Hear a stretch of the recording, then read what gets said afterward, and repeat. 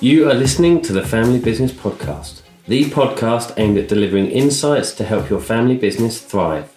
I'm your host, Russ Hayworth, and each week I'll be bringing you interviews from family businesses and their advisors from all over the world. So, without further ado, let's get on with the show.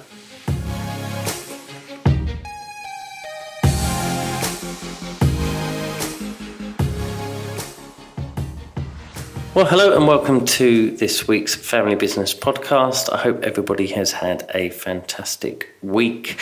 I've certainly had a busy one, been up and down the country to various different things to do with family businesses. And I have just finished recording this week's interview, which is with a chap called Dov Baron. Now, if you haven't heard of Dov, he has been speaking internationally for about 30 years and has his finger on the pulse in terms of the evolving world of next-gen leadership. And we touch on some of the characteristics of that in this week's show. He's twice been cited as one of Inc. magazine's top 100 leadership speakers. So very, very grateful for Dov for coming on the show. He's a master storyteller. You'll hear that in the interview, and he speaks at conferences. He speaks to state departments, the United Nations, all around leadership. And he agreed to come on my little podcast, which is very much appreciated. Dov has a fantastic exercise in this episode on how to find your purpose. So I am going to do that myself. It's something where I think there is a huge amount of benefit to be taken from it, so feel free to do so as well. And there's also a request at the end of the show from Dov as to something he'd like you to do, so I won't ruin it by telling you now. Listen to the end of the show, and if you can, then that would be much appreciated. Before we get into the interview, just a little nod to some reviews that have been left. We've had another 3 5-star reviews on iTunes, so thank you to Tez269 who left a review saying, having been involved in family business for 30 years, I wish this podcast was available 20 years ago. Valuable advice from family business experts. Thank you for those comments, Tez.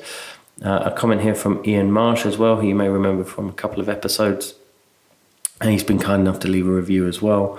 And that says, this series should be essential listening for all involved with family business, whether they are in the midst of that unique experience or on the outside trying to help. The range of topics covered is suitably broad, and Russ's interviews are relaxed and wide-ranging. Thank you for those comments, Ian. Much appreciated. And Yellow Hat 4 has left a brief review saying, really insightful interviews. Great to hear from family businesses about their own stories. So thank you guys for those reviews. If you are a regular listener and you are enjoying the shows, please do leave us a review on iTunes. It does help. It helps us to be found by other people. It also helps people to understand a little bit more about the podcast. If they're looking for something new, they read the review and see that it's interesting, hopefully. And we can get more listeners, which would be fantastic. So enough whittering on from me. I will pass you over to the interview now with Dov, and I hope you enjoy it. Well, hello and welcome to the Family Business Podcast. I am absolutely delighted today to be joined by, how can I introduce you, a leadership guru, Dov Baron, who joins me from over in the States. Firstly, Dov, thank you for coming on the show and welcome. My absolute pleasure. Thank you, Russell. I appreciate you inviting me. It's an honor and a pleasure. And the topic of today's conversation is going to be leadership and loyalty in the family business, which, as we said, you're a leadership guru, so I'm really excited about the stuff we're going to cover today. But before we get into the questions, perhaps you could give our audience a bit of an overview of who you are, what you do, and how you've come to be doing that today. Do you have a couple of weeks? I, as you said, recognized, and I'm grateful to be recognized by Inc. magazine as one of the top 100 leadership speakers in the world to hire. I had that twice in a row. Top 30 gurus for leadership, global gurus. So, some nice accolades, and that's all lovely stuff.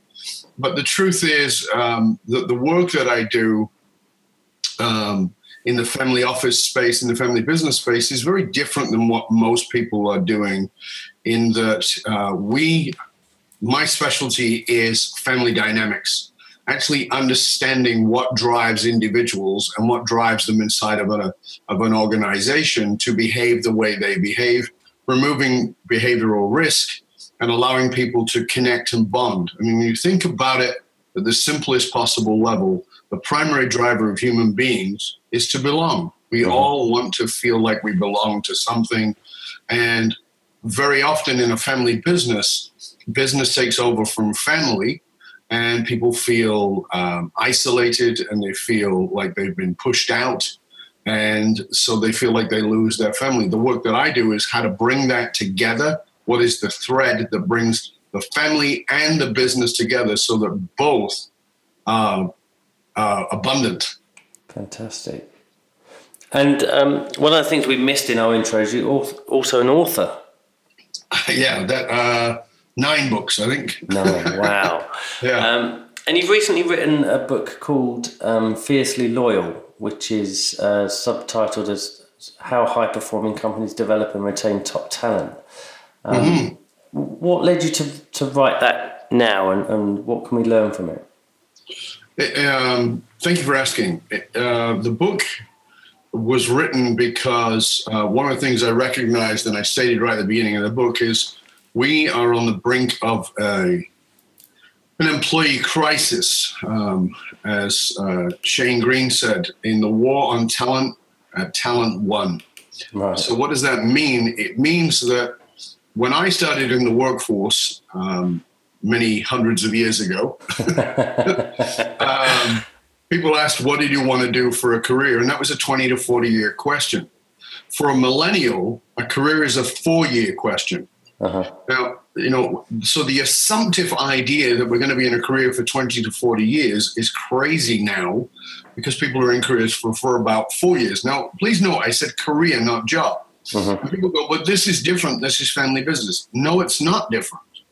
There's an assumption, certainly. There may be some obligation, certainly. But if you don't keep your family members engaged and show them a way to be entrepreneurial, meaning behave like an entrepreneur inside of the organization, you're going to find your people breaking away very fast to do the wrong thing, even though they are family members. So the book came out of this understanding that we are losing our top talent. Very often, a company will spend 1.5 to 2 times the annual salary of an individual in training and developing them. So think about that, 1.5 to 2 times. That means they've got to be with you for a minimum of 2 years for you to get your ROI. Yeah. And if they're leaving you, which is what is happening in jobs, every 1.2 to 1.5 years, they're losing you. You're losing your top talent before you've got any ROI, let alone keeping them for a career. That's why the book was written. Fantastic. And obviously you've just outlined there one of the key benefits to businesses from creating loyal and talented staff. But how do business go about creating that loyalty? Again, good question. It's fascinating to me because, as you know, I work all over the world, work with family businesses across the globe, and there's some cultural differences for sure. But the bottom line is this, coming back to what we talked about, the common thread is this, that what creates loyalty is the bond. And what creates the bond is purpose. Okay. Millennials, more than anything, want to do meaningful work. And meaningful work means that I find meaning in what I'm doing, and that meaning is associated, is connected to the meaning of what we do as a collective. So if the meaning of our company has been lost, if the purpose has been lost, and very often in a family business, particularly a multi-generational one, the intent of the original founder has been diluted and maybe even lost. And when you talk to somebody in a business, say, well, what are you in? Well, we're in import-export. Okay, that's what you do, but what's the purpose of it? Well, we make money. Yeah, okay. What's the purpose of it? Well, the reason that we go into business, any of us, is to create a better life for the people that we love. That's true. But that's not the purpose. The purpose is, what is it that your heart and soul cries out to do? What is the impact you want to have that's beyond money? That is what bonds people to you. That's what bonds people to the family and keeps them loyal. So finding your purpose is number one. It's the highest thing.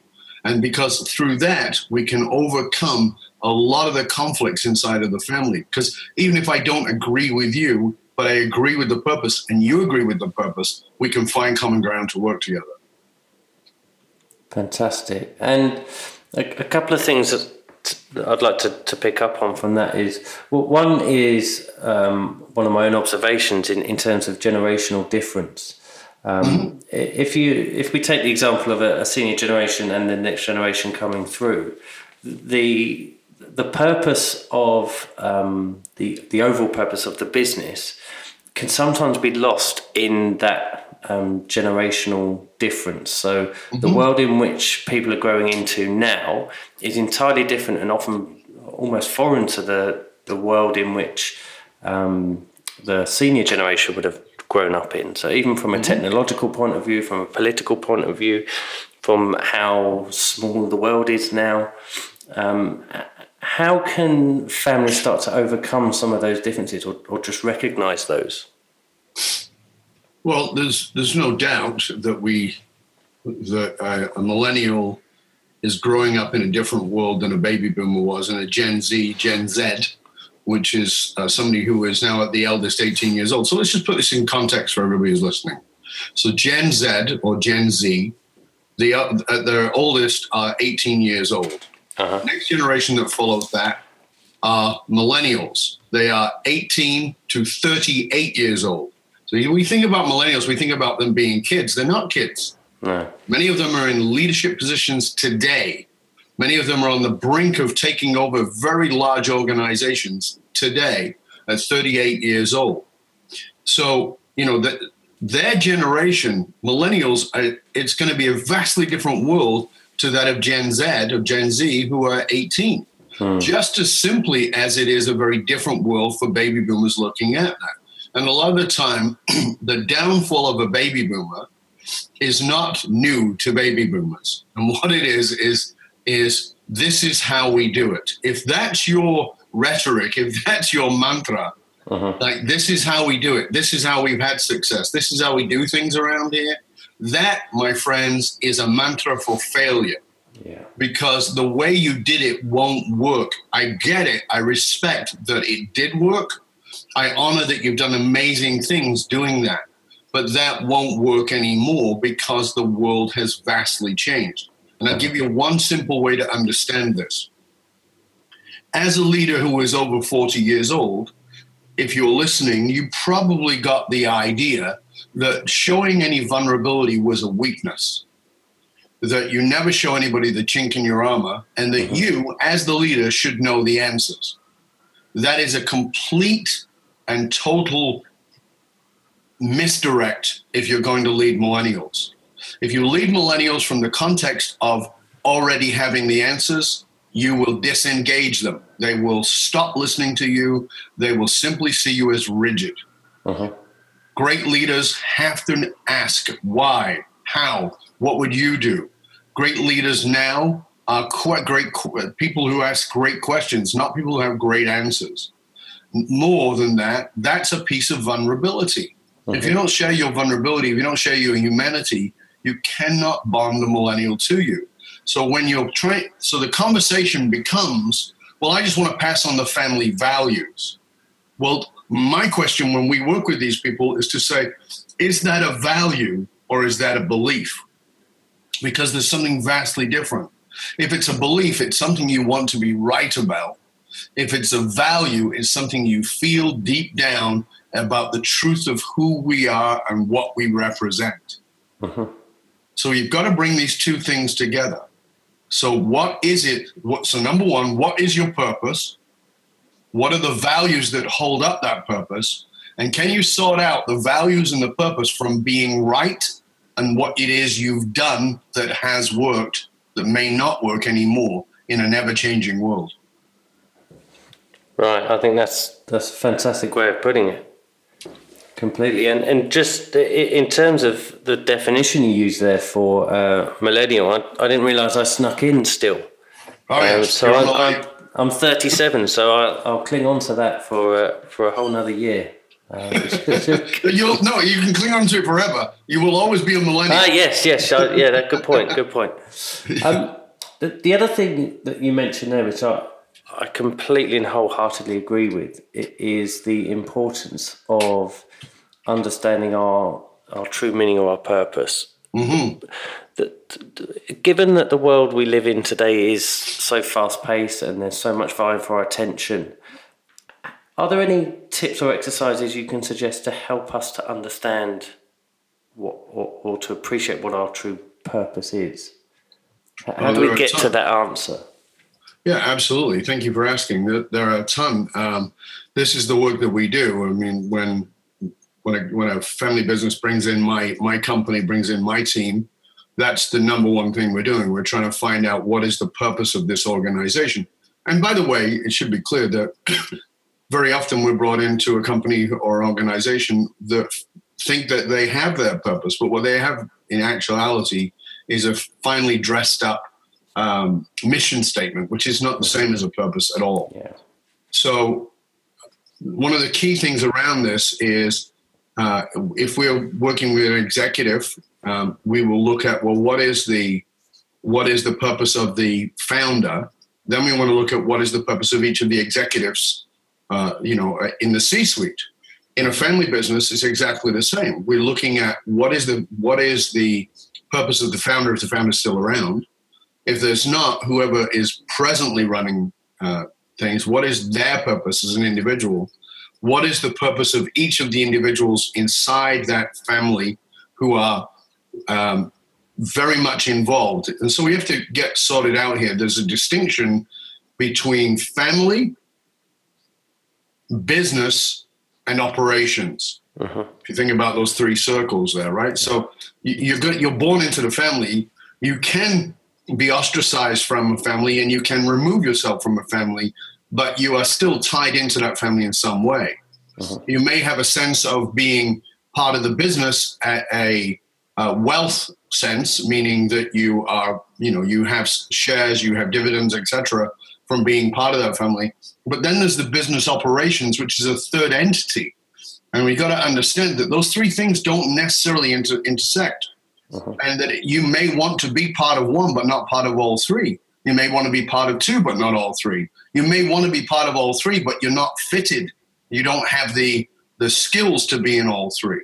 Yeah. So what we want to find out is what is each of the purposes of those individuals, to find out if there is in fact a great glue, something that pulls you all together. And so one of the things that we look at is at a simple question. Money's not a problem. I mean, there's much deeper, but I just want to give you the sort of surface of it. If money's not a challenge, money's not an issue, money's not the driving force. If money isn't why we do what we do, and money suddenly disappears from the planet, and they now have to say, well, why does this company exist? And you can't brag about profits, and you can't talk about growth in that way. Why does this company exist? Why is this business in place? Uh-huh. This is an important question for us to ask. That's where we just start. Then, as individuals, and I just want to give you an exercise here to think about. This is a very powerful exercise. So if you have a pen and paper, write down at least the questions and then ponder the answers over time. So what I want you to think about is this. I want you to imagine that no doubt you've been to a funeral, but I want you to imagine it's your own funeral. And you can do this, Russ, as we walk through. Yeah. So imagine that you're at a funeral. If you've been to a funeral, you know that what happens in the person at the front of the room, the person delivering the eulogy, I like to call them dry cleaners. And the reason for that is because their job is to clean up the life of the person who they're delivering the eulogy about. Uh-huh. Right? We usually say all the wonderful things about this person. So as an example, many years ago, a friend of mine invited me to the funeral of his father because he didn't want to go alone. He wanted support. I went, but I knew their relationship. I knew what kind of a dad he'd been, and it was not a very good one. But I went, and at the front of the room the person giving the eulogy was talking about how this man had paid the rent of the neighbor many, many years ago without ever being asked and without ever asking for the money back. And that was the primary story delivered at the eulogy. Now, there was a lot of stuff missed about a very dark man and a very dark past. Yeah. But the one good thing was picked out. So here's the question in finding your purpose. What is it that you want them to say at your eulogy if they can only say 1 to 2 things? If they can only say 1 to 2 glorious things, what is it that you want them to say? And if you don't know the answer right now off the top of your head, that's okay. Just write the question. What ideally do I want them to say at my eulogy? And if you want to write a long piece, that's fine, but boil it down to 1 to 2 statements. What are the 1 to 2 things it would say? Uh-huh. Now, at your own funeral, I want you to imagine yourself floating to the back of the room so that you're at the back of the room in the back pews where people are going to be less courteous and less wanting to blow smoke up your skirt but tell you the truth. Uh-huh. And what I mean by that is that when I was at that funeral and that person delivering the eulogy talked about this gentleman having paid the rent, I was sitting at the back with his son who had lived with him. And around the back was some people who had known the old guy for many, many years. And I knew how he had beaten his son and how he had treated his son so incredibly poorly all his life. And so I heard the whispers in the back pews. Oh. So here's the question I want to ask you now is what is it you fear they would whisper? Now, you don't have to tell anybody else, but you do have to know yourself. What is it you fear they would whisper? And sometimes what you fear they would whisper is true, meaning it's something that you actually did. You know, it's something that you would hate people to know, but it's actually a truth. It might get exposed in those back pews. Uh-huh. Even if you haven't done it, it might be something you would fear. So something that you would hate them to say about you. By looking at those 2 things, so the thing that you would most want them to say and the thing that you would most fear about them saying, look for the common connection between those 2 things. Uh-huh. That is going to align you with your purpose. It's going to start the first level of digging into your purpose. And again, this is the work that we do. We help people to find that purpose, because when you unite a family around a common purpose, it is fun. It is just amazing what happens. Yeah. In a similar example, I'll give you of an individual I work with, somebody I was just talking to you about before we started recording, Russell. Uh-huh. A good friend, a client of mine, and now one of the leading people in the space around family business consulting, Francesco Lombardo. And when I started working with him, he didn't know his purpose 12 years ago. He was in the family business space, and he was doing great work, don't get me wrong. But he had a desire to serve at a much greater level and told me that he really wanted to serve at a greater level. And I said, the only way to do that is to really find your purpose and build your business, focus your business around your purpose. And we went through several iterations. But one of the questions I asked, and this is the one I will ask you, again, you don't have to answer me, you can just think about it yourself. But the question I want to ask you is this. What is it that you needed and couldn't get or couldn't get enough of when you were a child? What is it that you needed modeled for you or to receive? See, one of the things that I needed that I never got when I was a kid from my father was courage. Okay. My dad was a coward. Yes, that's a judgment, and that's okay, but I know that his behavior was cowardly. When I look at my mom was very courageous in certain ways. So I needed courage. So one of the key features in my work is I help people to have the courage to stand up for what it is they believe in. I help people to find the courage to follow their purpose in spite of what is in front of them. So look at what it is that you needed and couldn't get. In Francesco's case, one of the things he needed and couldn't get or couldn't get enough of was the sense that he was safe, a safe space. So as a result, That is the basis of his work. That is the work he does with families. He helps them to create a safe space. He has written a best-selling book called Safe Space that I actually am a co-author on. Okay. So your purpose is always based around those things. There's a deeper level with it, of course, but that's how we start. Does that make sense, Russell? Absolutely. And I think the key thing I kind of pull out of that is you need to be brutally honest with yourself in answering those questions. It can't be something where you think, right, I've got a spare 5 minutes. I'll just jot down. I want everyone to think I'm nice. I hope they don't think I'm not nice. And I needed more hugs. It's not as simple as that, because for it to have true meaning and for you to buy into it, it needs to be something that is true to yourself. Would that be fair? If it's not true to yourself, it's certainly not your purpose. Completely. Right. But this is why, it's actually the theme of my work, which is courage. The courage to tell yourself the truth. And let me repeat that, because I want everybody to listen to that again and write it down. The courage to tell yourself the truth. Yeah. That is the ultimate courage. You think about all the things that you've done that were courageous, they're wonderful. But the moment you had the courage to tell yourself the truth. And so when I'm working with somebody, it's not unusual for somebody to say, I kind of knew that. It's not unusual for them to say that. Ooh, I kind of knew that, but I didn't really want to go there. So my work is actually facilitating people to have the courage to do the thing that they actually knew was under the current. It's just sort of there. And that courage to do that for yourself, that is what sets you free. It's often terrifying, but it's so emancipating. It's so invigorating, and it just fuels the heart and the soul of an individual. And you mentioned that a lot of your work revolves around that. How difficult or how long do people generally take in terms of finding the answers to those? Is it something that can take, you mentioned 12 years with Francesco, is it something that it is constantly progressing? Is it something where you start off with an idea and refine it down? So that's a good question. So no, of course, that's not how long it takes.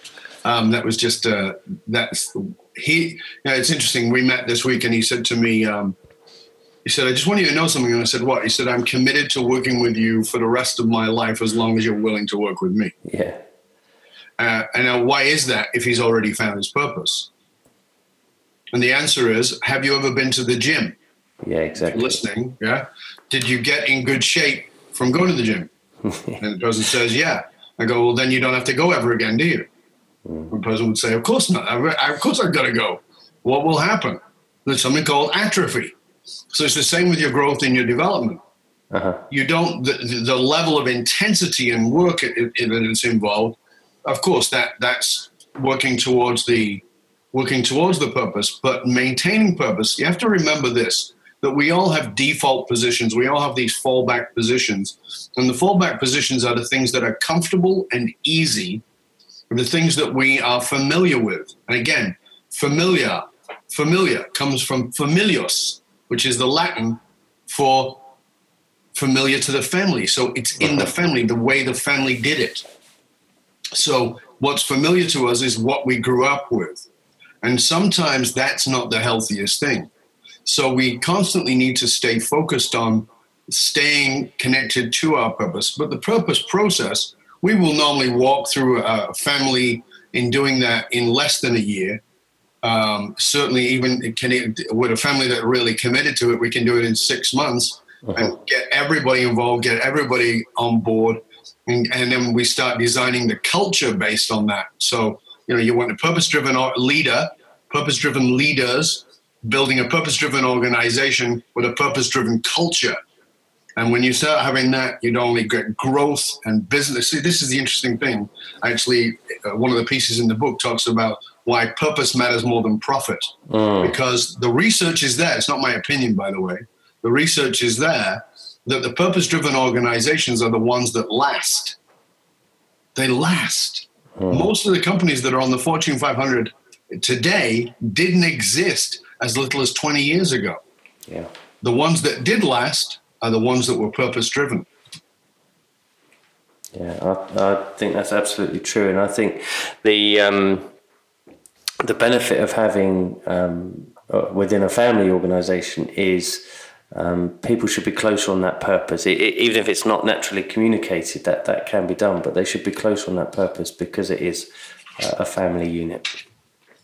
Well, if they're not communicating it, it's not going to work. I promise you that. Yeah. And it has to be aligned. And where you've got people in the family who are feeling disenfranchised, where you've got, let's just boil it down for a moment. Family business. There's only two words in there, which means there's two roots. One is family, one is business. Here's the question. Which one existed first? The answer is family.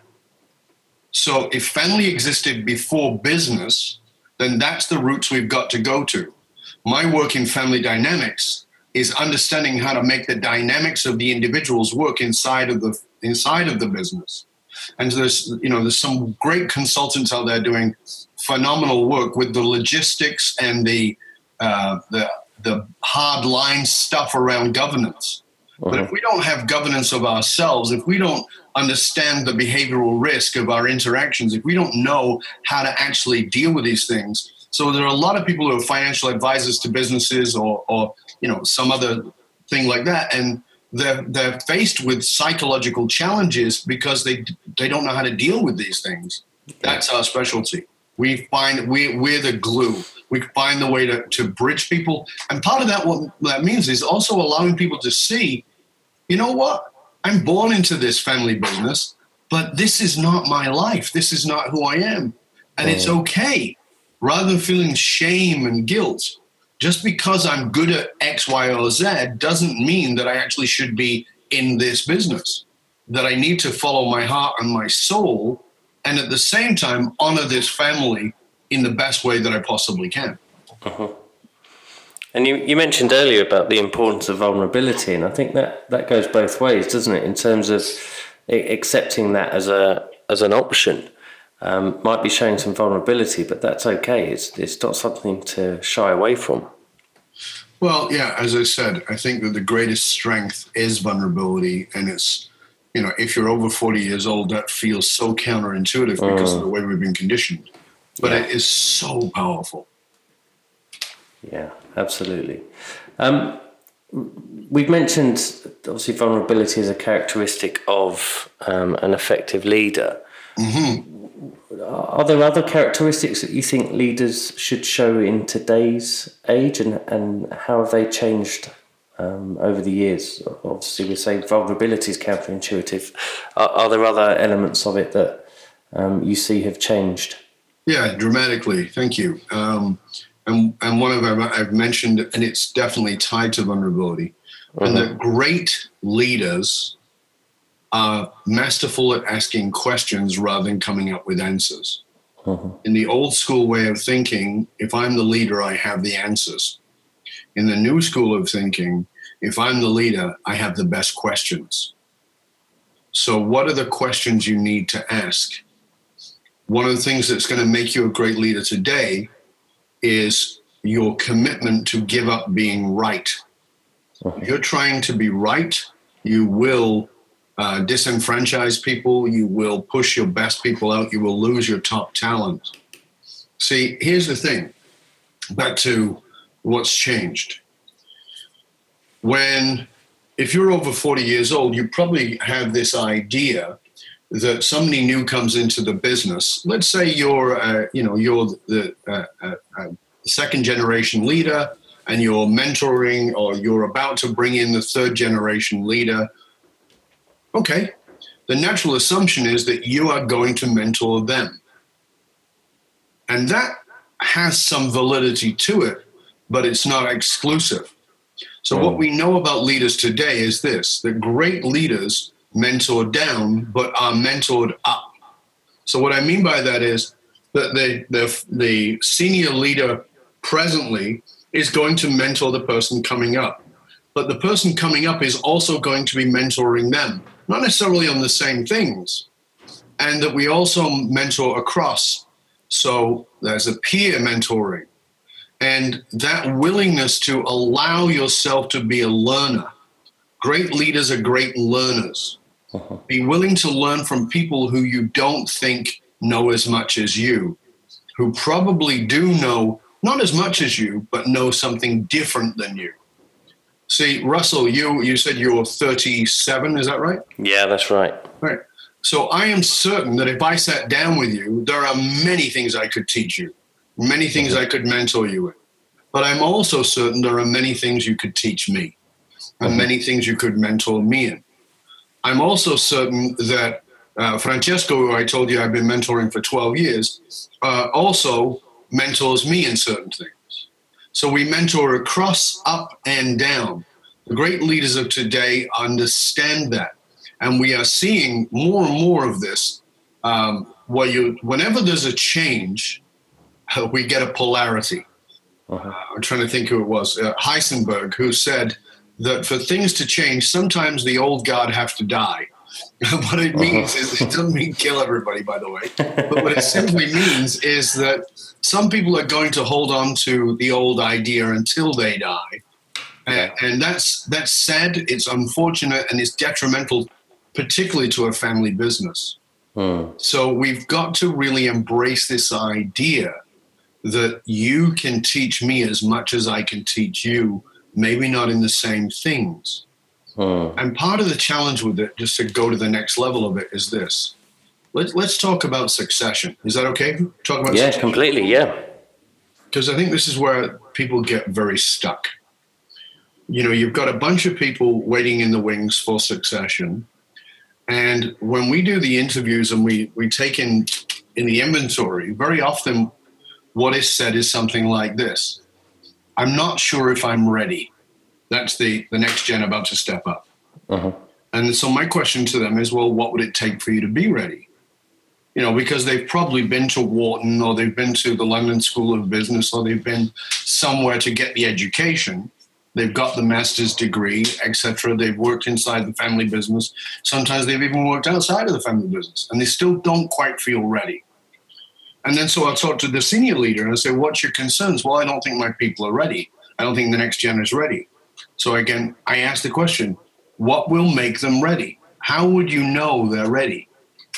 And so the interesting thing about it is this, is that question is almost unanswerable.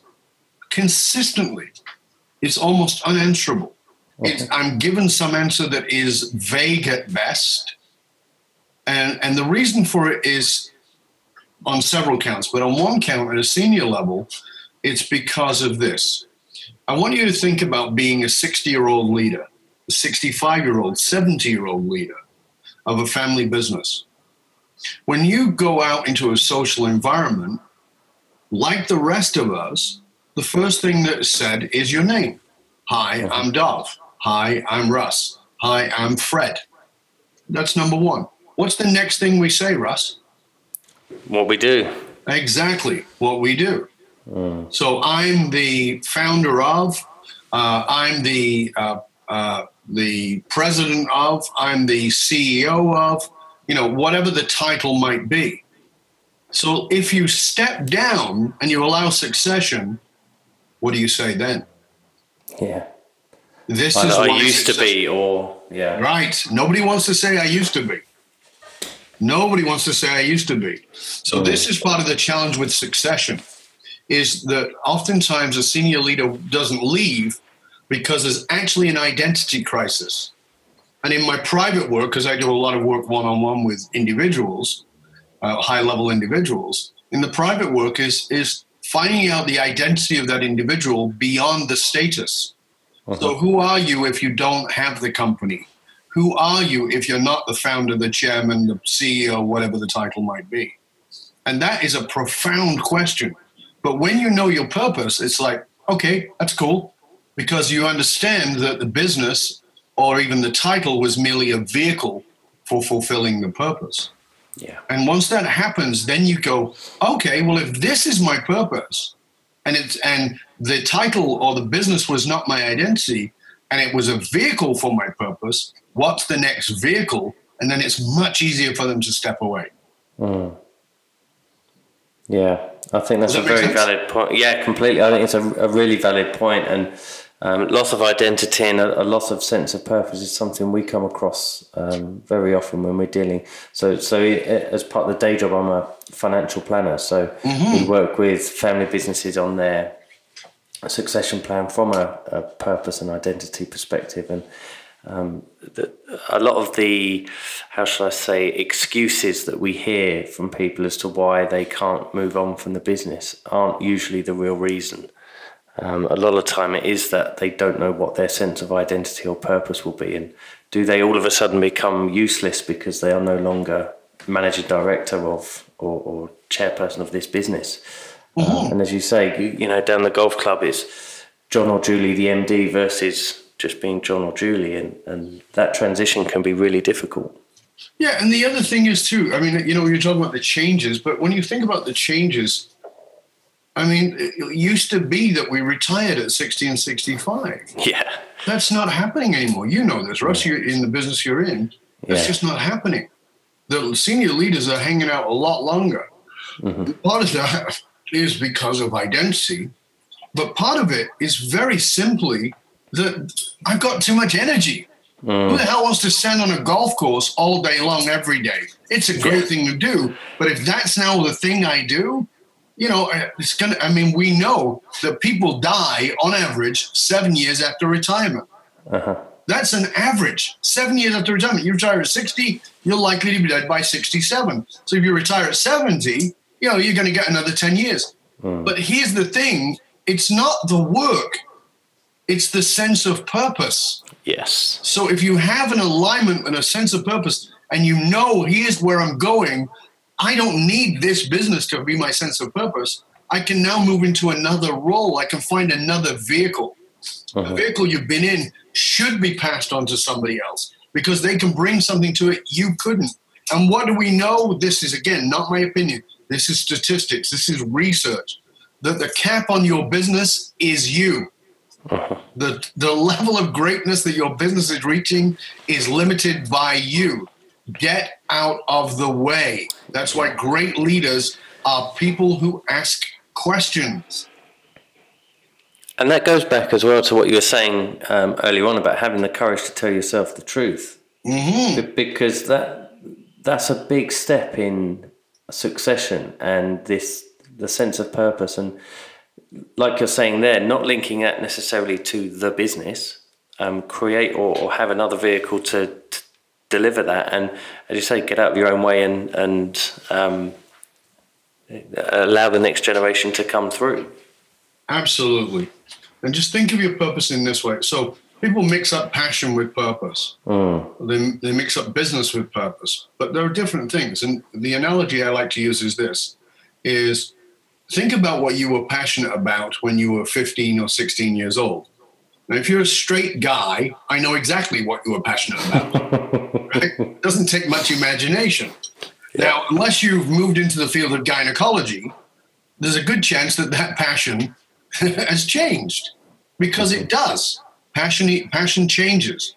Purpose doesn't. Purpose is the fuel you put into the vehicle.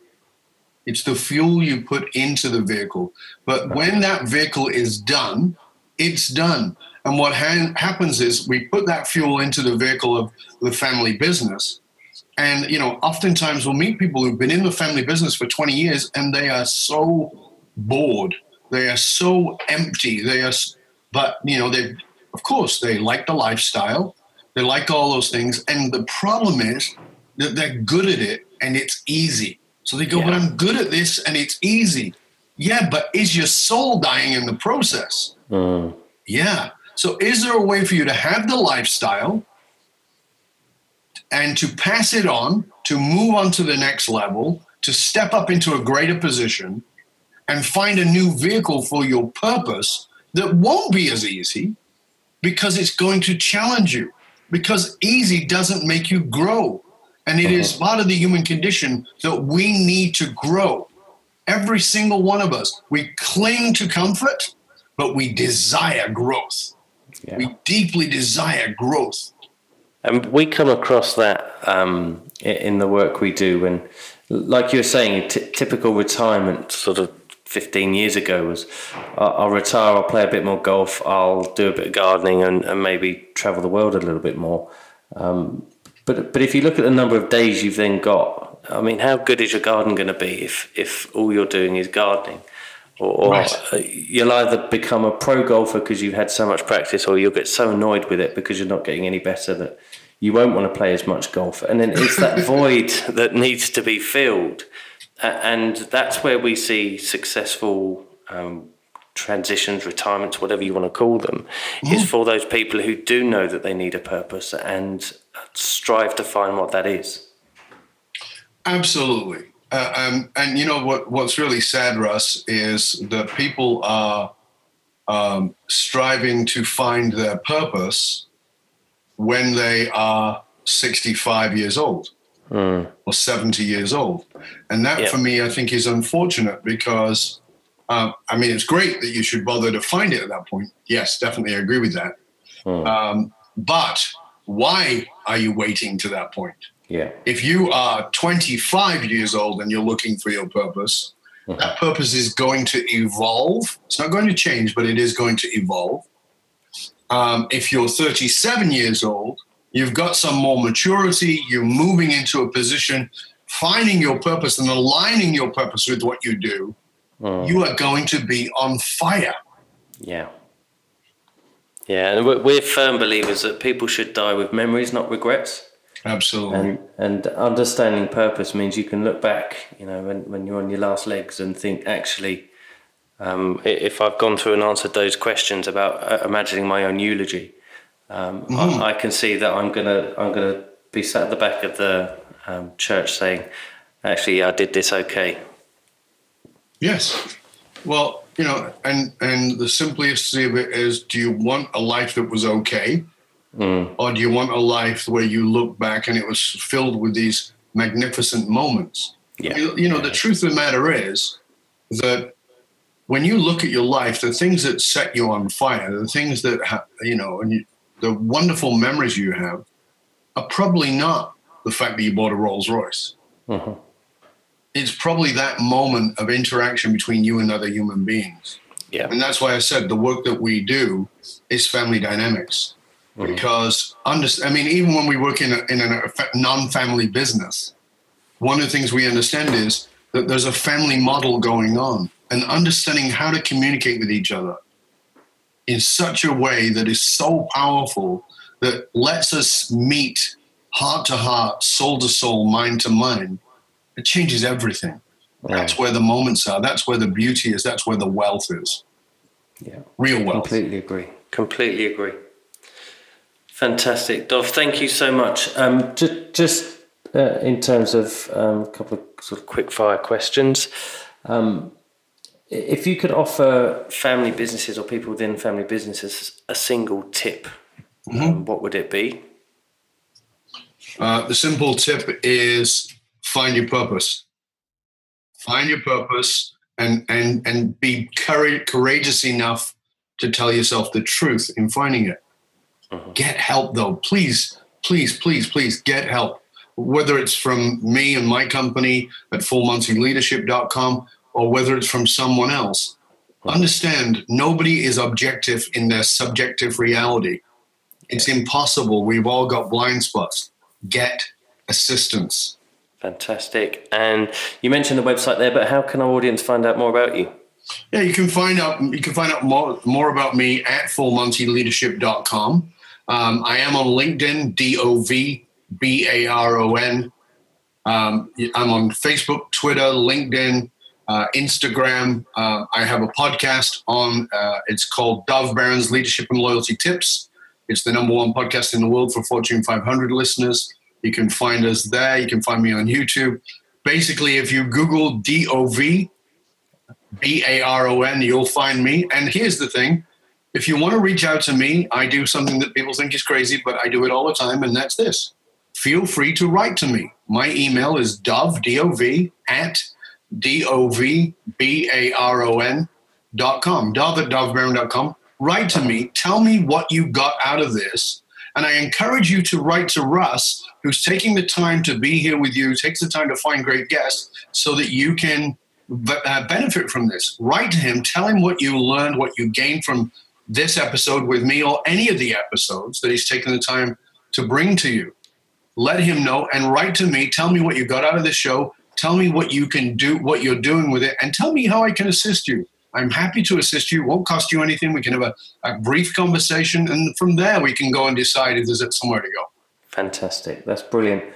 We will link all of that up in the show notes and make sure that we put links there to people to get in touch.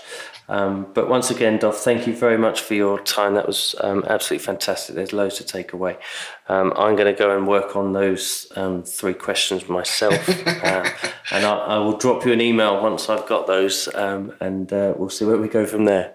Yeah, and don't wait for the perfect answer. And this is the clue for everybody else. Don't wait for the perfect answer. Just get it down, dig into it a little bit, go a little bit deeper. And if you need help, reach out and get some help. You know, you won't get all the way there on your own, and that's all right. You're not supposed to. Mm-hmm. Fantastic. Well, Dov, thank you again. Hope you have a great rest of the day, and we'll speak to you soon. Thank you, Russ. Pleasure. That's it for this week. We hope you enjoyed the show. If you'd like to leave us a review, please feel free to do so on iTunes. Or if you want to get in touch, you can find out more information at www.fambizpodcast.com. We'll see you again soon.